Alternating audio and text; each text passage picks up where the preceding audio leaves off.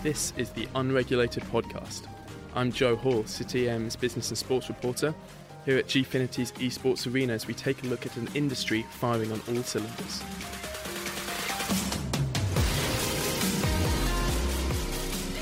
I think if anyone out there is listening to this, really not too sure what esports about, really it is, you can compare it to professional sport. He's sweeping things up. There it is though. Shut down in the end. Double kill comes through for Only Angel. So there's all types of different genres and different new titles that potentially could be the next big esports game. There is no difference in the mindset of a professional athlete than there is to a professional esports athlete. They're just as tenacious, just as hardworking, just as dedicated. Now Ultimate coming on through. That is going to be Smiley grabbing a kill. Gets a triple for himself as well to boot.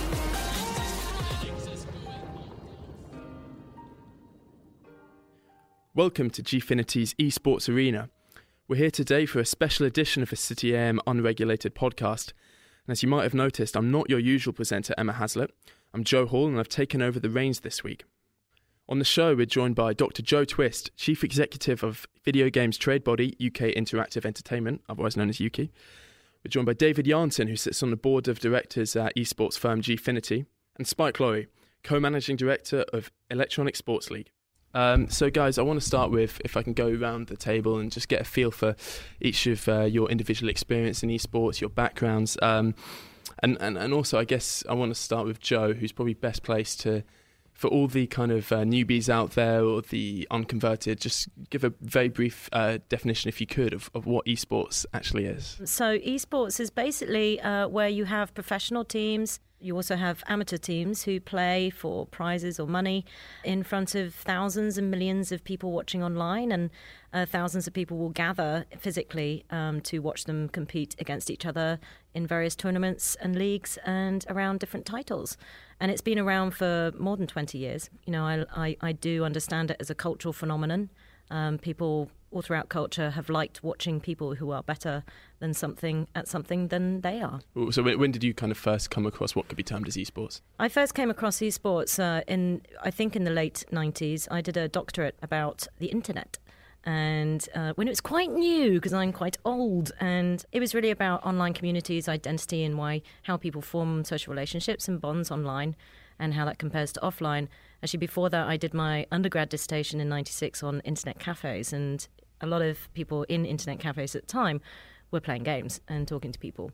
I then became a journalist. I reported on, did an interview, I remember, with Jonathan Fatality Wendell in 2003. He was one of the first guys really to make quite a lot of money out of professional games. And I reported on various different stories, particularly around South Korea and the phenomenon around why games were so massive in places like South Korea. And so you've basically seen in that time, in the 20 years since 96, it go from cafes or LAN cafes to, we're in a massive cinema screen now where there's weekly events held. You've seen it change drastically in that time. I have seen it changed a lot, and it's changed in tandem with technology and the ability to live stream and to interact and to spread it to bigger audiences, as well as just diversity of different games and graphics. Spike, you've kind of had a slightly different path into the industry. You're now co-managing director of one of the biggest esports leagues in the country. I think I'm right in saying that ESL's UK division is one of its biggest. Yeah, so ESL, we're the world's largest esports company, 550 employees around the world, 14 studios. We broadcast in 29 languages, and we deliver the lion's share of what you would see online as esports. The largest provider of any content on Twitch. 168 million hours were consumed of just ESL content on Twitch last year, which are big numbers. And so for anyone who isn't aware, Twitch, if there is anyone still unaware of what Twitch is, it's kind of the biggest streaming service online, right? Online broadcast. So it's pretty serious business what ESL does. But how did you kind of find your way there? Well, I've been playing games all my life. I started with a game called Ultima Online back in '97. I was about 12 years old. I think to go back onto what esports is, for me it's the natural evolution of multiplayer gaming. It's that desire to want to compete against someone else online through the medium of a video game. In about 99 and 2000, I moved on to a game called Counter-Strike, which is still played today, which actually shows the longevity of esports. I think one of the biggest fallacies around esports is, it's new. What game should I play? What can I dive into? Two examples of esports games that have lasted the test of time. Counter-Strike is one, started in 1999, and League of Legends, or Dota, which started as a StarCraft mod called Aeons of Strife, and then grew out into the League of Legends and Defense of the Ancients that we have today that are so big. So really, it's been around for a very long time. David, if you could, you sit across many aspects of the industry. If you could just give a broad picture of how it's faring. I mean, I just want to pick up on a point Spike made a little bit earlier, where we actually, I was going to say disagreed in the past, but I've sort of more come around to his way of thinking to some extent. When we used to talk about esports, I was always much more adamant that esports and what the intensive purpose that people thought about was the actual professional playing of video games in a competition, potentially with prize money, etc. And this is what the current phenomenon with everyone's seeing in the headlines and the newspapers and the big prize money, they're seeing that. But I've come around a little bit more to Spike's way, thinking that basically multiplayer gaming you could consider to be esports, because it's just like the difference between people having a kick around the park with a football. They're having a competition, they're playing against each other, but then you've got the professional footballers as well. So I think if anyone out there is listening to this, really not too sure what esports about, really it is, you can compare it to professional sports, where there's room for amateurs, there's room for people playing on a recreational basis, all the way to the professionals. And I think, as I say, people have heard big headlines about prize money, up to 30 million in prize money for tournaments. I mean, the International is the second biggest prize money for a sporting tournament after Wimbledon. And this is in video games, so people sort of see these things, but it's developing still. You guys have talked about these kind of headline figures that we've seen in the presentation we just heard. I think it was awareness of esports, and this year is estimated to be 1.1 billion around the world, and it's estimated to go to 1.6 billion by 2019. We're in the Gfinity arena. I think Gfinity recorded 58.5 million views of their competitions last year. So those are huge numbers of people watching. For a business audience, what I want to ask is, what's the main way that firms involved can monetize that? I think it's, if you're in a business any business really, that wants to engage with a digital native millennial audience, esports is probably one of the strongest ways to do it. We see that a lot with big brands, with government, with media. They're saying, where are all these 16 to 24-year-olds? What are they doing with their time? Where are they? Why aren't they engaging with my brand or engaging with this TV show? And the answer is because they're spending 119 minutes a day on Twitch or YouTube engaging with esports. I mean, we've seen the Premier League, or when I say Sky, reporting numbers of viewers dropping off in the Premier League, 19% drop in viewers. And as Spike's saying, where are they going? And it's that generation that are heading towards esports. I mean, the other thing is, if you look at the averages between viewing of sport and esports, as Spike mentioned, much higher. The dwell time is much higher watching esports. So, for advertisers and people wanting to get to that audience, esports is a really good area. Engagement is a big term that advertisers like to throw around, and it sounds like they're much more engaged, the audience for esports. But I think the audience potential is not even halfway there yet. We know it's a mostly male audience at the moment from the stats that we have. But it's something that, and the spectacle, and also when you're there physically, it's something that appeals to everyone potentially, because it's so exciting, and that's the cultural aspect of it, and just being at this wonderful kind of spectacular. The audience, we've got, in terms of people who play games, it's half male-female split across 1.6 billion people on the planet who are playing games regularly. So I think the potential is still yet to grow in terms of who, and across the age demographic as well. It's just about that awareness, I guess. I mean, that's the great thing, is the opportunity that's there for growth. And also the opportunity, which we're really protective of new titles. There are your established League of Legends, Dota 2, StarCraft titles, but there's new titles all the time emerging. We just had an exhibition match today of Rocket League, for instance. So there's all types of different genres and different new titles that potentially could be the next big esports game. You guys brought up this interesting market research done by was it Newzoo in the presentation, and one of it, there's some amazing numbers there of how big it could be. One of the things they did mention, though, I think in that report, was that per fan, kind of a legacy traditional sport like the NBA something like per fan is worth $15, and they say esports at the moment is only worth $2.2 per fan. How does esports change that? How do they get close? And is one of the challenges the fact that the NBA kind of owns the IP and they have the brand licensing, the team names, and it's kind of the same for Premier League. They're these big brands, whereas Activision Blizzard might own the IP and Gfinity is doing the event. How can we get to traditional sports levels of revenue? So we're going to get there. I think obviously it's about, again, maturity of the audience. A 45-year-old has more spending power than a 16-year-old has. That's inevitable. But I think one of the other reasons of why mainstream sports are waking up to esports is the cannibalization of their revenue. There are great teams out there today, Fnatic, Dignitas, SK, who sell jerseys. That's a relatively new phenomenon that this is happening. I mean, for them, that's quite a bit of income, isn't it? The licensing from the teams is one of the big areas for them. Absolutely, and so now you've got a 16 or 17-year-old kid who has $50 to spend.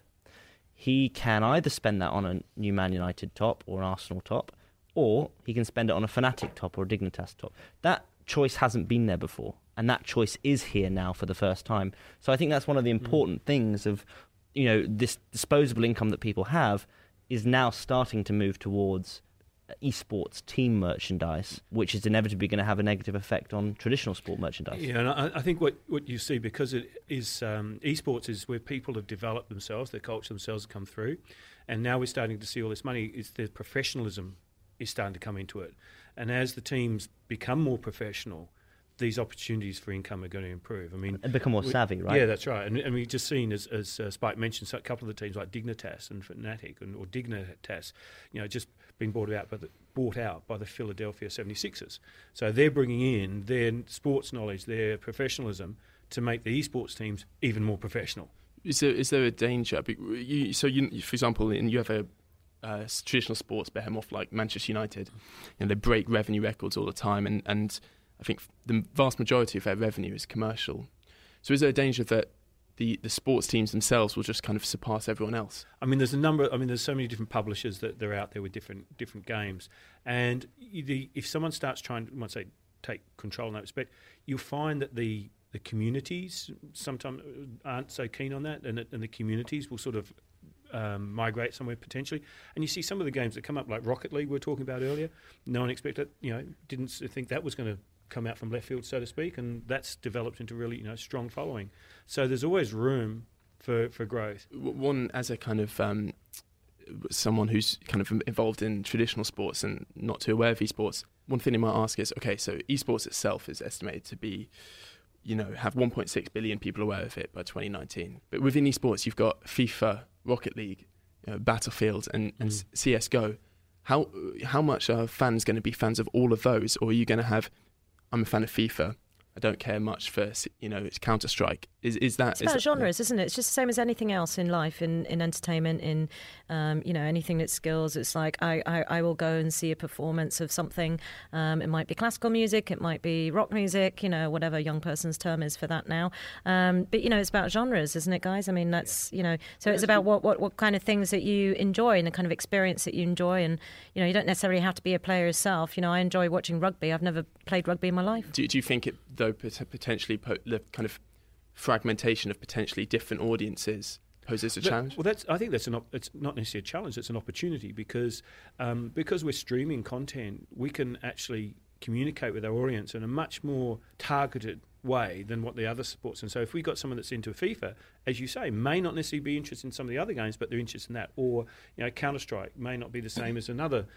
So we can, and because of the way we communicate with them, we've got a much better opportunity to target those particular people. I think that's actually key. I've done plenty of panel sessions and talks at more traditional sports fora, and I think their ability to understand community management and actually how to talk to your fans and community online and through all digital channels is way behind where we are in the games industry. And I think that is what defines esports in particular, is that, we do have this interactive nature of an audience, of a fandom.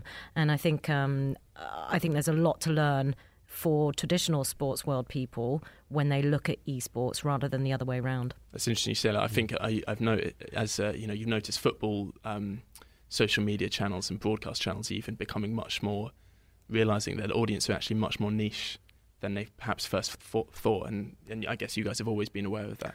Yeah, only 10 years too late for lots of sports people, perhaps. So the reason why you're all here today really is UKI's launched this new white paper. I was just wondering if you could, just bring to light some of the key recommendations that you guys have raised in there, because, you said in your talk, Joe, that the UK is currently lagging a bit behind the real, esports powerhouses like China, South Korea, and USA. So, what are the recommendations you've put that can kind of you think can bring us to that level? I think you should also add some of the countries in Europe as well, which are very, very strong. And even though we're close to Europe, there's countries in Europe that you could say, to me, are much further ahead with esports. Look, I think it's just to reiterate, it's about culture and it's about infrastructure. So, yes, Scandinavia, huge, but it's a different kind of cultural setup.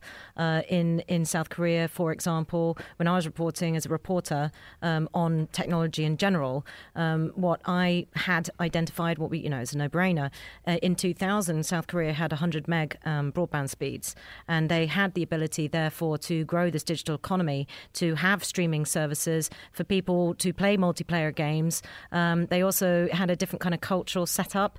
We used to have internet cafes where people would gather together and play with each other, and you didn't have to have a specific LAN party set up for that purpose. We now culturally don't have internet cafes where people come and train and hone their skills, young people in particular.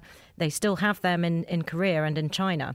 So it's a whole set of different sort of cultural and infrastructural issues that will determine how a sector or how esports has grown up in a particular country. I think what I admire in places like America, US, is what they've done at university level and offering scholarships and the talent development there. I think that talent development is one of the key recommendations that we've made, because you can't have a pipeline, you can't have the players of the future without actually developing them, being able to identify them, to train them in a responsible way. We have also made recommendations about infrastructure. We need fast broadband. It is a no-brainer that this ability to have as our backbone in this society and economy in the UK, we need much better digital infrastructure, and that's throughout the country, so that people can play against each other. And we need to actually be able to have that cultural support and that cultural perception of games completely upturned. The recent autumn statement, what did you feel there were positive signs there with the experimenting with 5G and this investment in tech infrastructure? We always get very positive signs from government. They do recognise about the importance of infrastructure. It unfortunately doesn't happen as quickly as we'd like, and to the extent, and I think there's a significant kind of gap that we do see in infrastructure, digital infrastructure regionally across the UK. It's not just download speeds, it's upload speeds. You need a two-way internet infrastructure that is robust and that stretches into rural areas, not just urban areas. We want to be able to find the stars of the future and want to support them in a responsible way. Sweden has an esports curriculum, for instance. There's no reason why we can't be supporting our young talent in this way in this country to send them globally to compete. That was the instance recently too, wasn't it? Where UKI's done a lot of work of actually helping the curriculum to get coding into schools rather than as such. And then recently, there was talk about with Minecraft, and certain ministers or politicians were poo-pooing it, so to speak. And it sort of shows to some extent some narrow-mindedness about what the opportunities in future to. It actually wasn't kids. The politicians themselves. It was some specialist, academic advisors, and which was quite disappointing, really, because I think amongst politicians there is a lot of support, and they do recognise that this is a high-value opportunity. Sports, when you have a huge tournament taking place in somewhere in the UK. You have thousands upon thousands of people potentially coming and staying overnight, eating and drinking together. You have, very responsibly, you have them spending money, you have the opportunity to cross-promote to them, you have this real kind of gathering of thousands. And that creates jobs, that creates local economic growth. Okay, and has Brexit changed anything for you guys? Brexit is going Silly to be... question. Yeah. The post-referendum world is going to be an interesting one, and we are meeting with politicians and engaging constantly as the trade body for interactive entertainment and games. There's going to be some very interesting issues around immigration and around visa issues, which is, going to impact every single sector. So we're working very hard to make sure that the representations are made in the right way, backed up with evidence and data from our sector, to make sure that the government knows what the right thing to do when it comes to redesigning any kind of immigration system may be. These are global issues. So, for example, recently we held our Pro League finals for the world's best Counter-Strike teams in Sao Paulo in Brazil.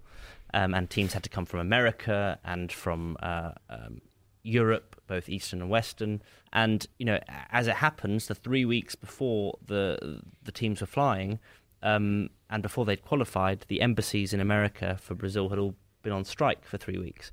So, having a system which allows these athletes to move, to play in competitions, just like an athlete would, or any talent in the music industry or entertainment industry would, is really important. But that's a global question. That's not I don't think, a European question. Well, it's also not a sector-specific question. Yeah. So, as you say, musicians across the creative industries, we're making sure that we're singing with the same voice to government to ensure that our needs are met. Okay, well, if there was somebody sitting on a huge cash pile who wanted to make an investment into esports, they might kind of want to know what the regulatory scenario is, and if you guys could just put their minds at ease, what is it? Is there a regulatory body at the moment? There's no global regulatory body for esports. In the UK? And in the UK now as well. It's such a diverse industry that, whether you're talking about a Counter-Strike team, well, yes, there are within the system of Counter-Strike checks and balances and organisations to manage things like transfer of players or integrity issues. We work very closely with Sport Radar, who are the same company that make sure there are no things like match fixing or silly issues like that happening in traditional sports too. So I think we're putting the right steps in as an industry to make sure that it is a fair and a open ecosystem. I think if when you're talking the investment side of things, esports is very heavily aligned with the games industry as such. I mean, you'd almost say it's a child of the games industry. So anyone investing into a games company or a production area or something like that, it's potentially no different to investing into an esports company as such. So the opportunities are there. One of the things we do as a people already in it, we do worry sometimes about people that do just jump in without actually understanding. To me, not so much just esports, but even video games, because it is a real, culture of people that are there, and you just come in and start throwing money around. Sometimes people don't like that. And I think we've shown as a games industry more generally, we're only about 40-something years old, but we take a really responsible approach to our community, our players, because they are our lifeblood, unlike a lot of other sectors. And I think that we have shown that we can take a really good, responsible, self-regulatory approach to protect our consumers and to be responsible for them. We've done that through age ratings. That was a voluntary system, for instance. So I think we are in a really good position. We're not going to rush down any kind of route that would be unnecessary at this stage. We are not like a traditional sport, and you cannot treat esports like you treat traditional sport. God forbid would we want a FIFA situation. So we're coming to a close. So I just thought to wrap up, I was... wondering, for our audience is very interested in leadership, and it's something we talk about on the pod quite a lot. So what are some perhaps lessons that people could take away from the most successful professional esports gamers out there? One of the things people wouldn't realise is that actually when you're looking at players, the dedication and work they have to put in to actually be a professional esports player. So, people think it's just this stereotype of, someone laying on the couch at home playing video games all day. This is not what professional esports players are all about. I mean, these guys are training, yes, but they're not just training on the game. They'll have dietitians, they'll have psychologists, they'll have personal trainers as well, because they believe very much in that whole mantra of, healthy body, healthy mind. And these guys are like the modern-day chess champions. They're really smart, they're really alert, and they need to keep in that, in that sort of really switched-on state. So the problem is, the pathway for them to get there, of having that training that developed to get those opportunities. But then also people don't realise that it doesn't last forever. Yeah, I think a good example of that is Michael O'Dell, who is the has been the manager and the coach, the owner of Team Dignitas, who David mentioned They say earlier. the Alex Ferguson of but someone's more complimentary. He doesn't like that analogy. No. Arsene Wenger, he said. Arsene Wenger of esports, but his team's just been bought by the 76ers. But Odie was saying earlier that he was an NFL player. He was a very competitive sportsman, and he received an injury that meant that was the end of his career. But he still wanted to compete, to aspire to be the best. And so he moved into esports. There is no difference in the mindset of a professional athlete than there is to a professional esports athlete. They're just as tenacious, just as hardworking, just as dedicated. And for me, I think it's about resilience. Games are really good at letting you fail and teaching you to be resilient and to have perseverance. And they're a great analogy for life. And I think resilience is what you need, particularly in this kind of sector, which is so young and so emergent. I think having that broad interest in the other side of the business, because there are many sides to this business. It's not just about being the player. And there will be many more sides to the business that we cannot even imagine right now. So it's such an exciting time, and I can't wait to meet the leaders of the future. Get rid of this lot. Only joking. Well, on that note, we do have to wrap up. So, with thanks to Dr. Joe Twist, Spike Lorry, and David Yarnton, this has been the Unregulated Podcast. Get the show on cityam.com or subscribe to iTunes, Audio Boom, and RSS with your favourite podcast player. City AM Unregulated is an Audio Boom production.